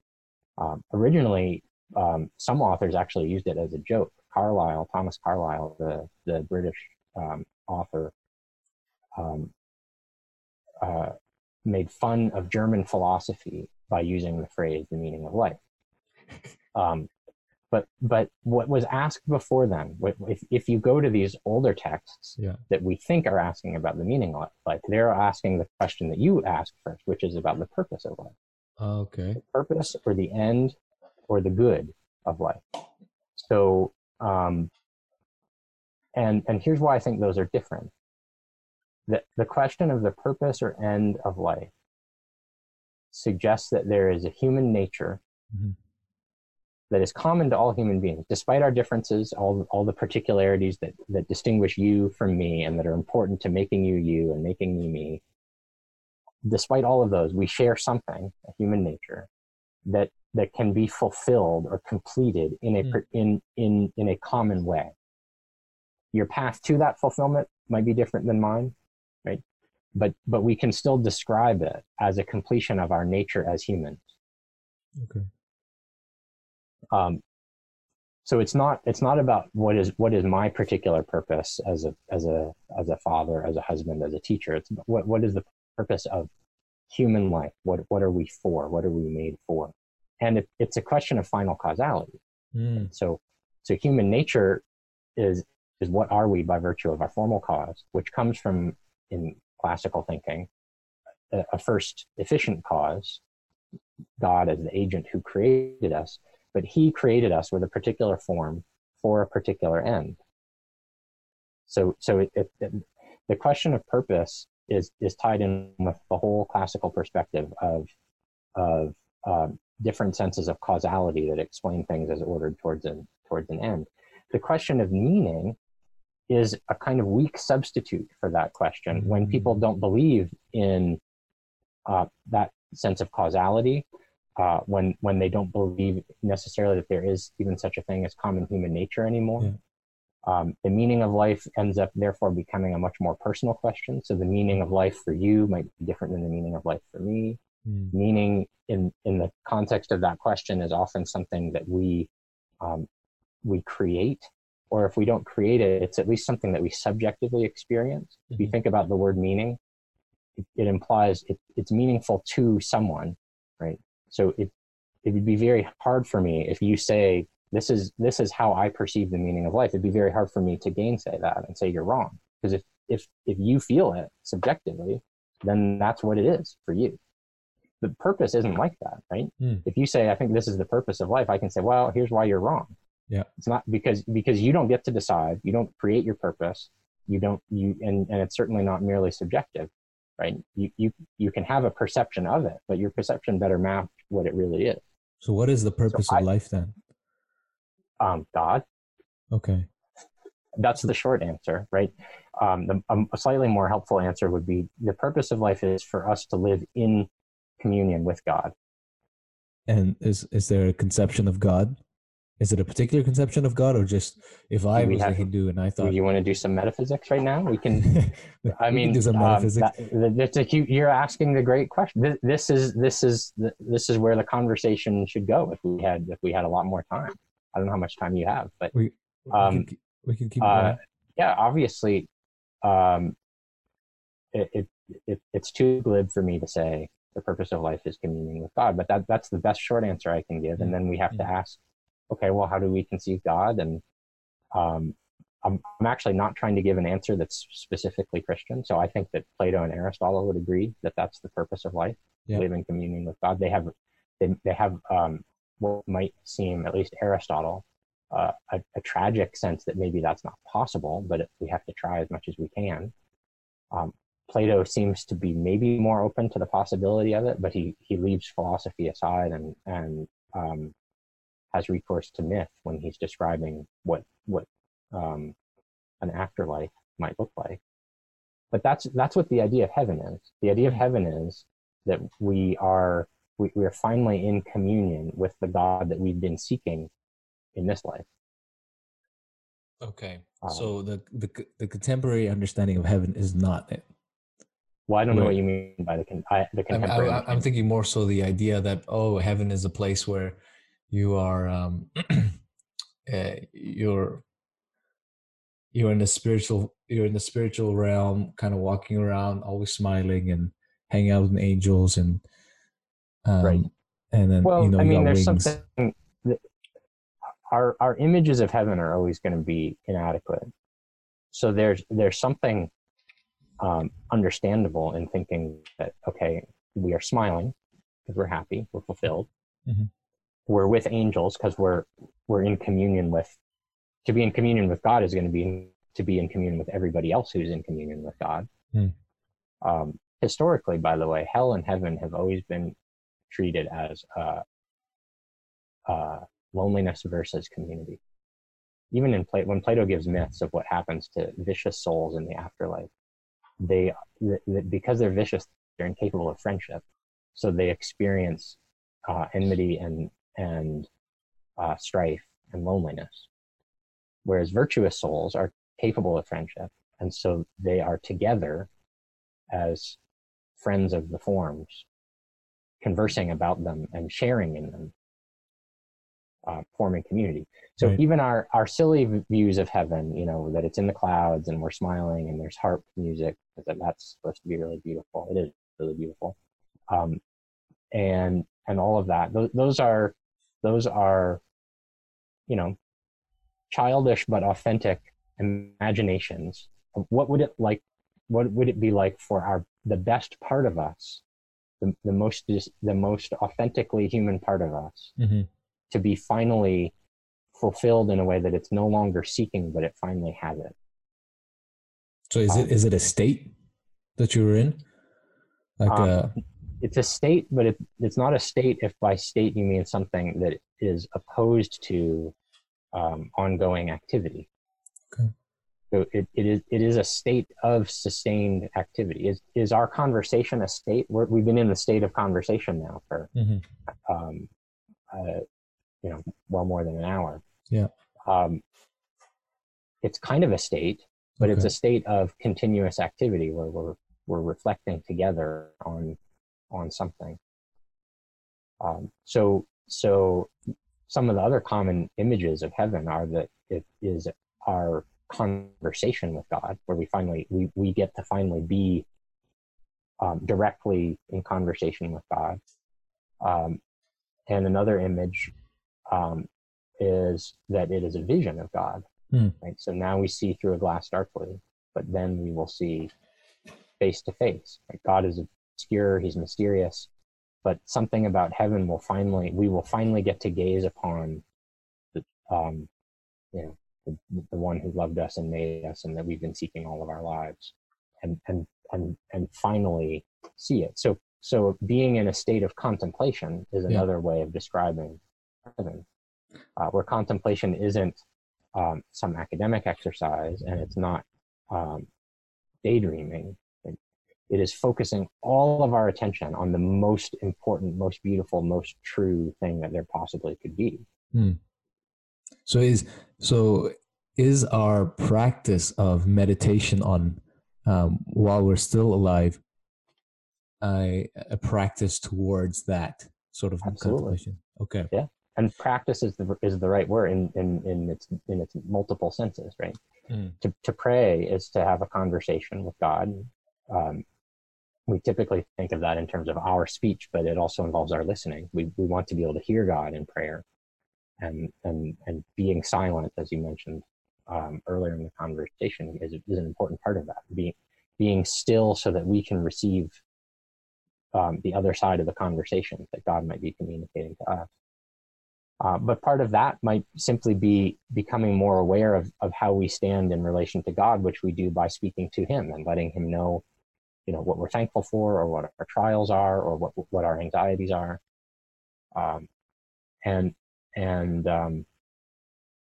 Friendship with God and contemplation with God can both be understood in terms of the idea of conversation, which is what we practice when we pray. So, okay, so does it matter how you conceive God? So say I'm a Hindu and um, my conception of God is, I mean, at least the way it was described to me once by a Hindu doctor on my journey, on my flight to LA was, he said, the way I conceive God is he is like the ultimate light, that is giving life to all things, and our end is to find our way back, our way back to this light. And if you don't do well, then obviously you don't make it. You can get reincarnated as something else, and then you can try.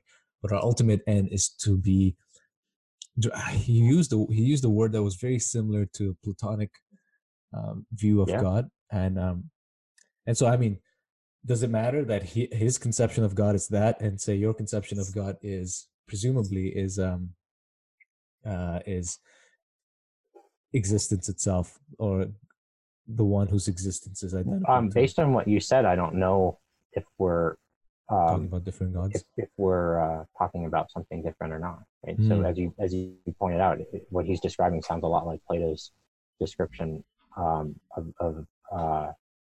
the idea of the good in the Republic, which when you read that and see what he's saying about the good as the source of all, and the source of all intelligibility, and the source of all goodness, he's talking about God. And that's why Platonic thought was something that was seen to be so rich for Christian theologians who were trying to articulate conceptions of the divine. Is it adequate? Is it enough? It might be enough to start a process of prayer. Is it enough to lead you to where it's describing it wants to be led? A Christian has to say no.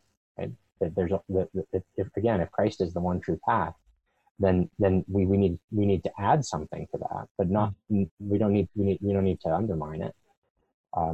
We might ask, how literally are you taking light, right? Because it might be that he's actually thinking of a physical light, in which case, and maybe he's inhibited by an imagination that's stuck in materialism, like Augustine was in the Confessions.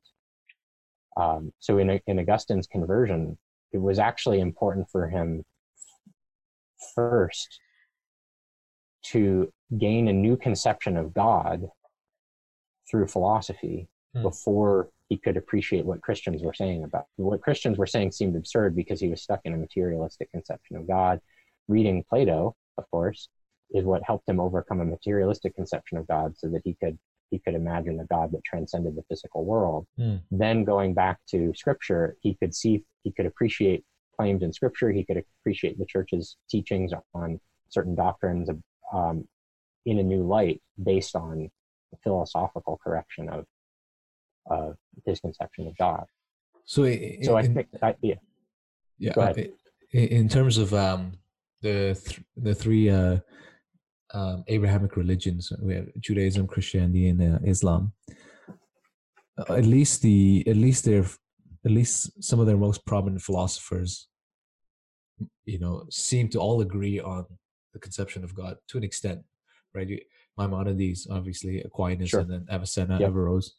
But at the same time, it's very common, I would say, talking with people from those religions now, and then if you were to ask them, do you worship the same God? More often than not, it's a no. Right. Now, is that a fair answer? Is that a correct answer, or do you think that there's a misconception? You're asking very good questions, and I think I would characterize a lot of the questions that you're asking as pastoral. Okay. You're concerned, and this is certainly not criticism. In fact, it's meant as an appreciation, right? If anything, maybe what I'm saying has stayed way too theoretical and abstract, and you're asking questions about, like, okay, well, what would you say to someone who was, in front of you, and it might be that with the pastoral concern, I can't answer the question in the abstract. I'd have to get to know the person, and I'd have to know more about, how much we do and don't share. I have argued in some circumstances that the Christian God is the same as the Muslim God.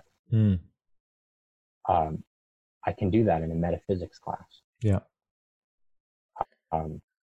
In other circumstances, for pastoral reasons, right, I have emphasized the difference between the Muslim conception of God and the Christian conception of God. And it's kind of a judgment call in those circumstances whether I should say the Muslim is trying to worship the same God as the Christian, but is inhibited by a wrong conception. Okay. And so I want to correct that conception so that the Muslim can be successful in articulating the same God that Christians talk about. Okay. Or whether I say, well, because that conception is so different, if you insist on using that conception, I'm going to have to say that you're talking about a different God than the one I'm talking about. So how would you go ahead. Go ahead. I was going to say, in the circumstances in which I find myself as a philosophy teacher, I am more inclined to emphasize that the former strategy. Yeah. And part of that is, I really don't know a lot about contemporary Muslim practice, belief, or theology. My contact with Islam is primarily through reading medieval Islamic philosophers who influenced Western philosophers. And so the strategy that I described is essentially the strategy that Aquinas used when he's talking about Avicenna or Averroes. Yeah. They're really helpful guys in interpreting Aristotle on metaphysics, and Aristotle also believes in the same God as the Christian, right? But I know in certain circumstances, in certain contexts, that would sound crazy too. But I believe that. Yeah. I just think that Aristotle didn't have Christian faith, and so he didn't know certain things about that God that Christians know. Okay. But he did figure out a lot about God that Christians also know. Okay. So how would you let's do a bit of metaphysics. What is your conception of God, or this conception of God that you're working with that allows you to say, okay, these Islamic understanding of God to an extent, let's say ancient medieval Islamic understanding of God, Christianity and Judaism, they all are functioning with the same understanding. Like, what is that? This is great. And this is a great example, by the way, just as an aside, of how you can't do ecumenism without metaphysics. You can't, because metaphysics is the language that allows what would otherwise be different discourses to talk to each other. That's a great point. But you asked, what is my conception of God, or how am I metaphysically understanding God to be able to say those things? And maybe, I don't know, are your listeners going to be appalled that I said that Aristotle believes in the same God as Christian? I'm sure some would be. I'm sure others would definitely not be. I hope I get some mail about that one. God is the origin of everything. He's uncreated. He's good. He's goodness itself. He is pure activity or pure actuality. He's not something doing something, but he is the doing of it, and he's not even different from his nature. So this is the doctrine of divine simplicity. All of those things are things that have traditionally been found in Plato and Aristotle.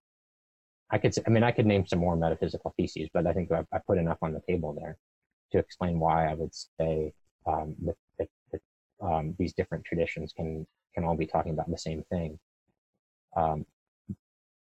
Traditionally, Plato and Aristotle have been seen to describe a God in those terms. He's one. There's only one of them. He's outside of time. He's unchanging. He's immaterial, transcends the physical world. He's intelligent and alive. So Plato and Aristotle both say all of that about God. Christians and Muslims think that God has historically revealed himself in particular ways through particular events that Plato and Aristotle wouldn't have had any access to. And so Christians and Muslims also say other things about God, right? But even take the essential claim of Christianity is the incarnation, right? That God became man. But that claim, which you can only know by Christian faith, only Christians believe that, right? If you believe that God became man, that is constitutive of Christian faith right there. If you can only believe that if you, at least logically prior, believe that there is a God. Right. So it shouldn't be controversial to claim that there can be non-Christians who believe in God. They just deny that God did what Christians say God did in the person of Christ. That's how I would parse that. So that's a very interesting point. So with the, let's say, understanding God as pure actuality, and I don't know what the Latin, ipsum esse substans. Sure. What is it? You have that understanding of God, which I would think historically that's what Christians have held to.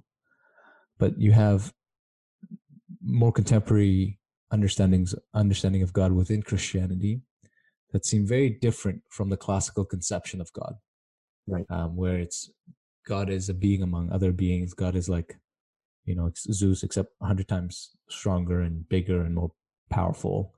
Right. Now, maybe it's not even an epistemology question. If you have these two Christians, let's just say, okay, hypothetically, one has the classical conception of God and one does not. Right. Are they now, and they both claim to be worshiping God? Right. Are they worshiping different gods? That's a great question. And sort of like my previous aside, this shows why you can't do theology without metaphysics either.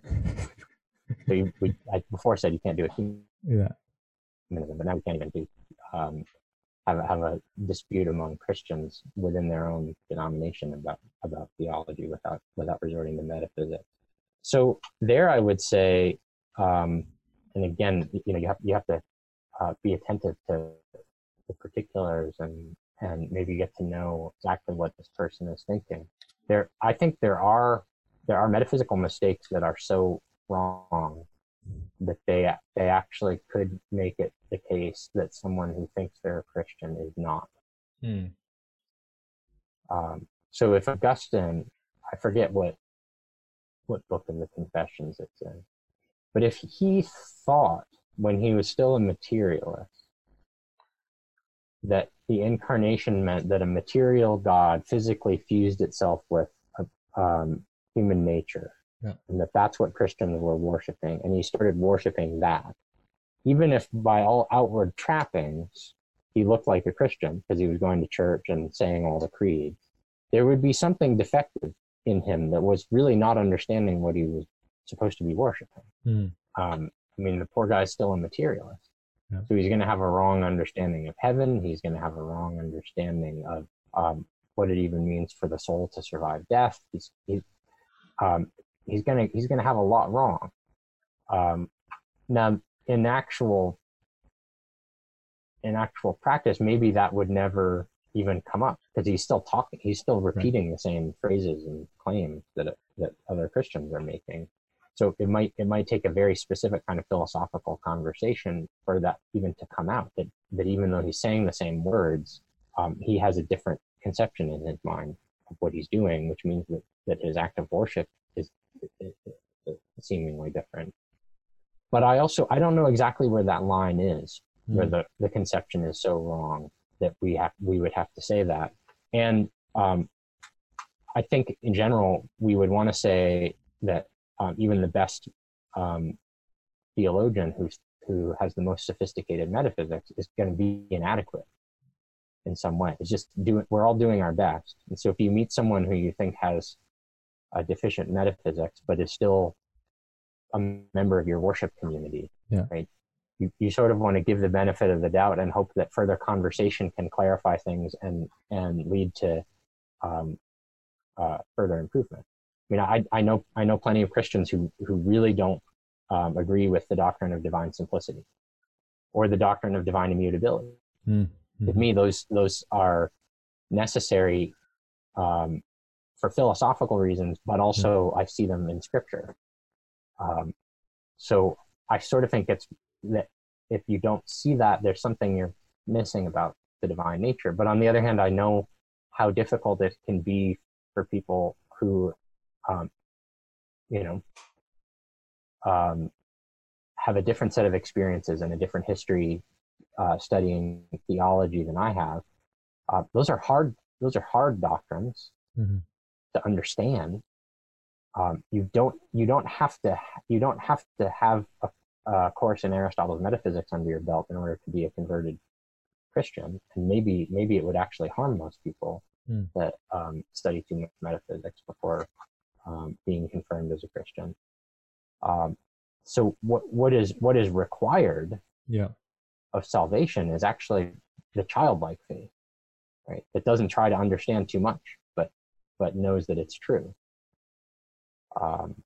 And so I guess another thing that I would want to take into account if I came across a Christian who I thought had a deeply wrong metaphysical understanding of God, I would want to take stock of how much is this person responsible for having a proper metaphysical conception of God. If it was a theologian who is claiming to be engaging with classical philosophy, then I would feel a strong sense of responsibility to argue this stuff out, and so we could learn from each other. But if it was just someone who otherwise doesn't ever think about philosophy and has some wacky metaphysical ideas, but is otherwise like on the right track, maybe it's not as important. Okay, so let's push this a little bit further. So you have in 325 Arius, who is declared a heretic for his understanding of for not holding to the right doctrine.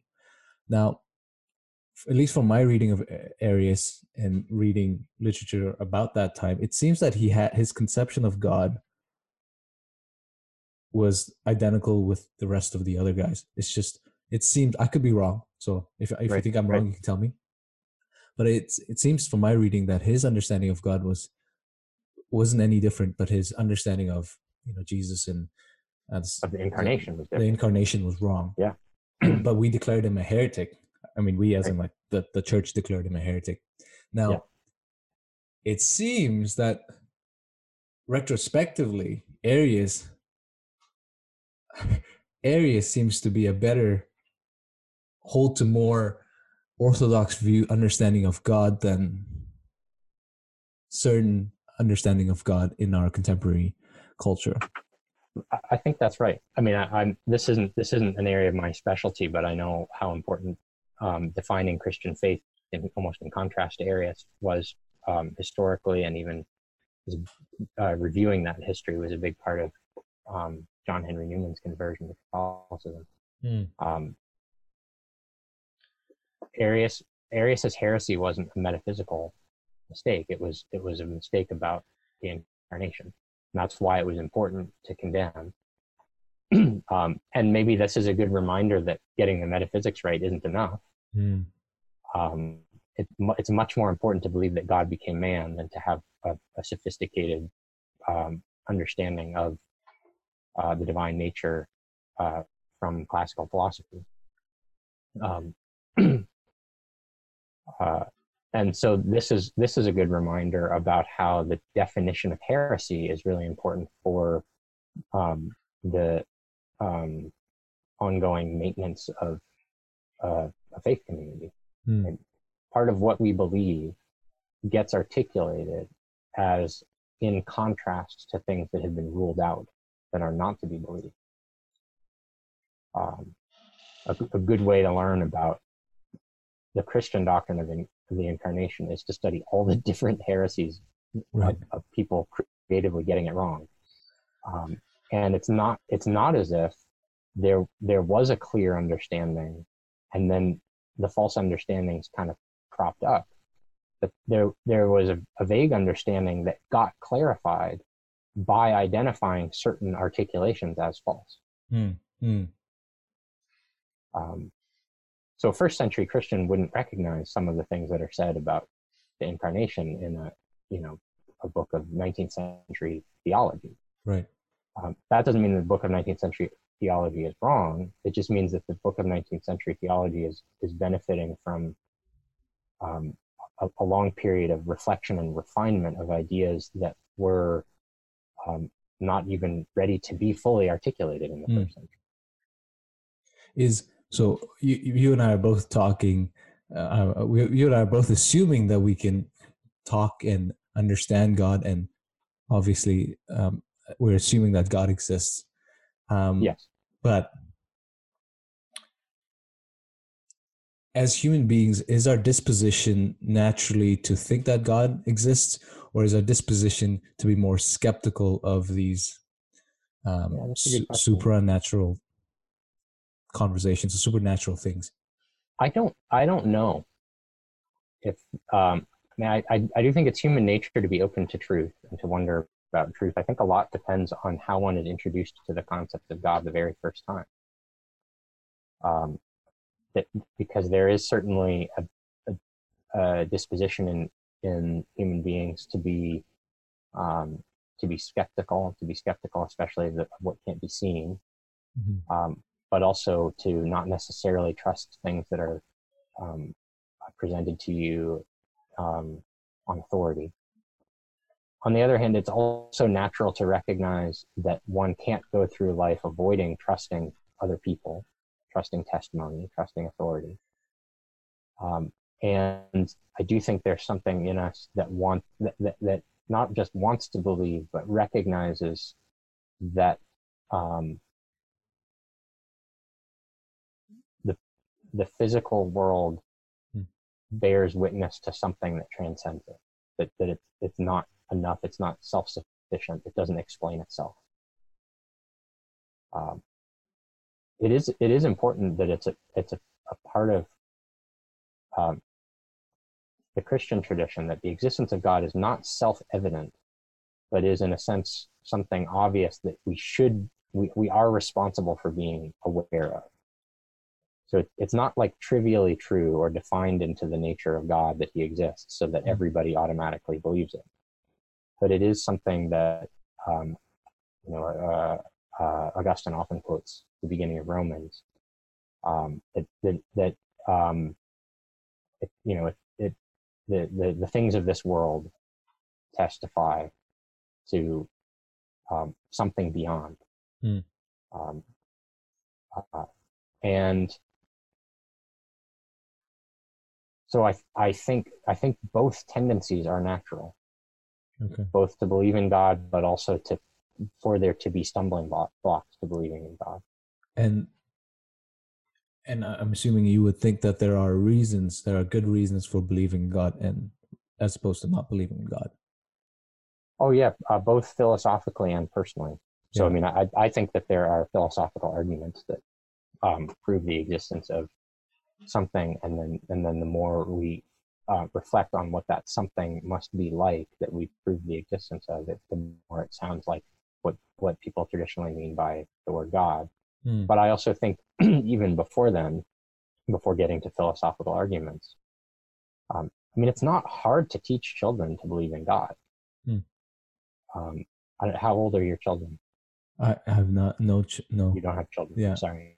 I shouldn't have assumed that. You mentioned your wife before, and I started imagining you as a family man. No, we did have we had a son, and he passed away. So now we don't. I'm so sorry. I feel terrible that I. No, don't feel terrible. But I'm very sorry. What was your son's name? Gazingram. So Gazingram Dialogue is based on my son. So the podcast and the magazine I'm very happy to know that, and I will pray for Gazingram. Thank you. I appreciate that a lot. And my wife will appreciate that. Children have a natural wonder. And children want to believe in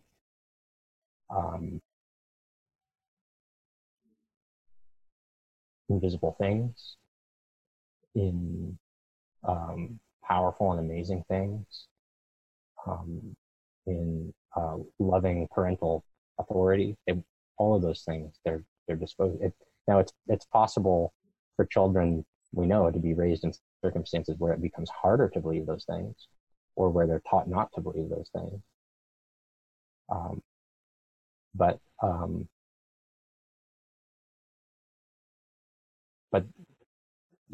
long before philosophy even becomes a possibility, belief in God becomes a possibility. So I'm exhibiting a lot of confidence in what philosophy can tell us about God's nature, but I don't want to make it seem as if I think philosophy is necessary for belief in God in general, and certainly not for Christian faith. Is if assuming that evolution is true and that our brains evolved over millennium, how do we ever, can we trust our brain and ourselves to know truth, to ascertain to what is true, metaphysically true? I think it's interesting that you phrase that in terms of, can we trust our brains? I think we're more than our cognitive faculties are more than our brains. Actually, I do think our brains can be trusted to deliver a lot of things, but truth as an object of the intellect, I believe, means that our intellect can't be identified with a physical organ. And so that's why I would make the distinction. I would rather ask, can we trust our intellect? We have an intellect. Okay. We have an intellect that tries to know, that sometimes thinks it knows. So the question is, can it ever know anything? Well, it seems to me that very asking of the question implies that we know something. I mean, even if it's something as small and hard to move off from as Descartes, I think, therefore I am. But I mean, you know that you exist. You're self-aware of yourself as a truth-seeking being. That observation, by the way, is not original with Descartes. Augustine has a version of that as well. That as we look at the external world, we can be skeptical of it in a sense, but that only makes us more certain of our sort of interior life, and that there is a world that even in us that seems to transcend the physical world. So I mean, I think outside of philosophy class, more people ask about specific truths and whether you can know them. Philosophy class sometimes teaches us to ask the more general question, can we know anything at all? But I think most of us are aware that it doesn't hold together. It doesn't make sense to hold everything in doubt, or to say that there's no such thing as truth. What we usually mean when we argue about that is, well, I think truth is only limited to this domain, or I think I can only know truths that maybe aren't the ones that I really want to know, but they're the ones that are more immediate, something like that. Okay. But yeah, I mean, I think this is one of the ways in which we bear the image of God. God is truth, and God is also intelligent, and the truth that he knows is himself. And all of creation reflects that in some way or other, but he made us as having a share in being able to grasp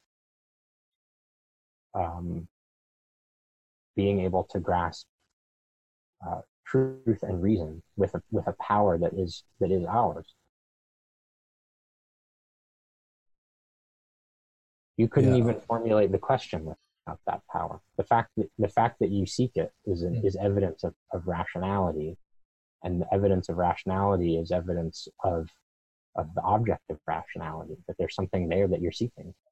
You don't know if you found it yet. But, right. It doesn't make sense to even be bothered about the question if you don't think that there's truth. Mm. You want a true answer to that question. In that sense, it's kind of self-refuting. I don't think I've ever heard it from that. I don't think I've ever heard it put that way, that the asking of the question isn't the asking of the question, and I guess the asking of the question is self-defeating if you think that there is no truth.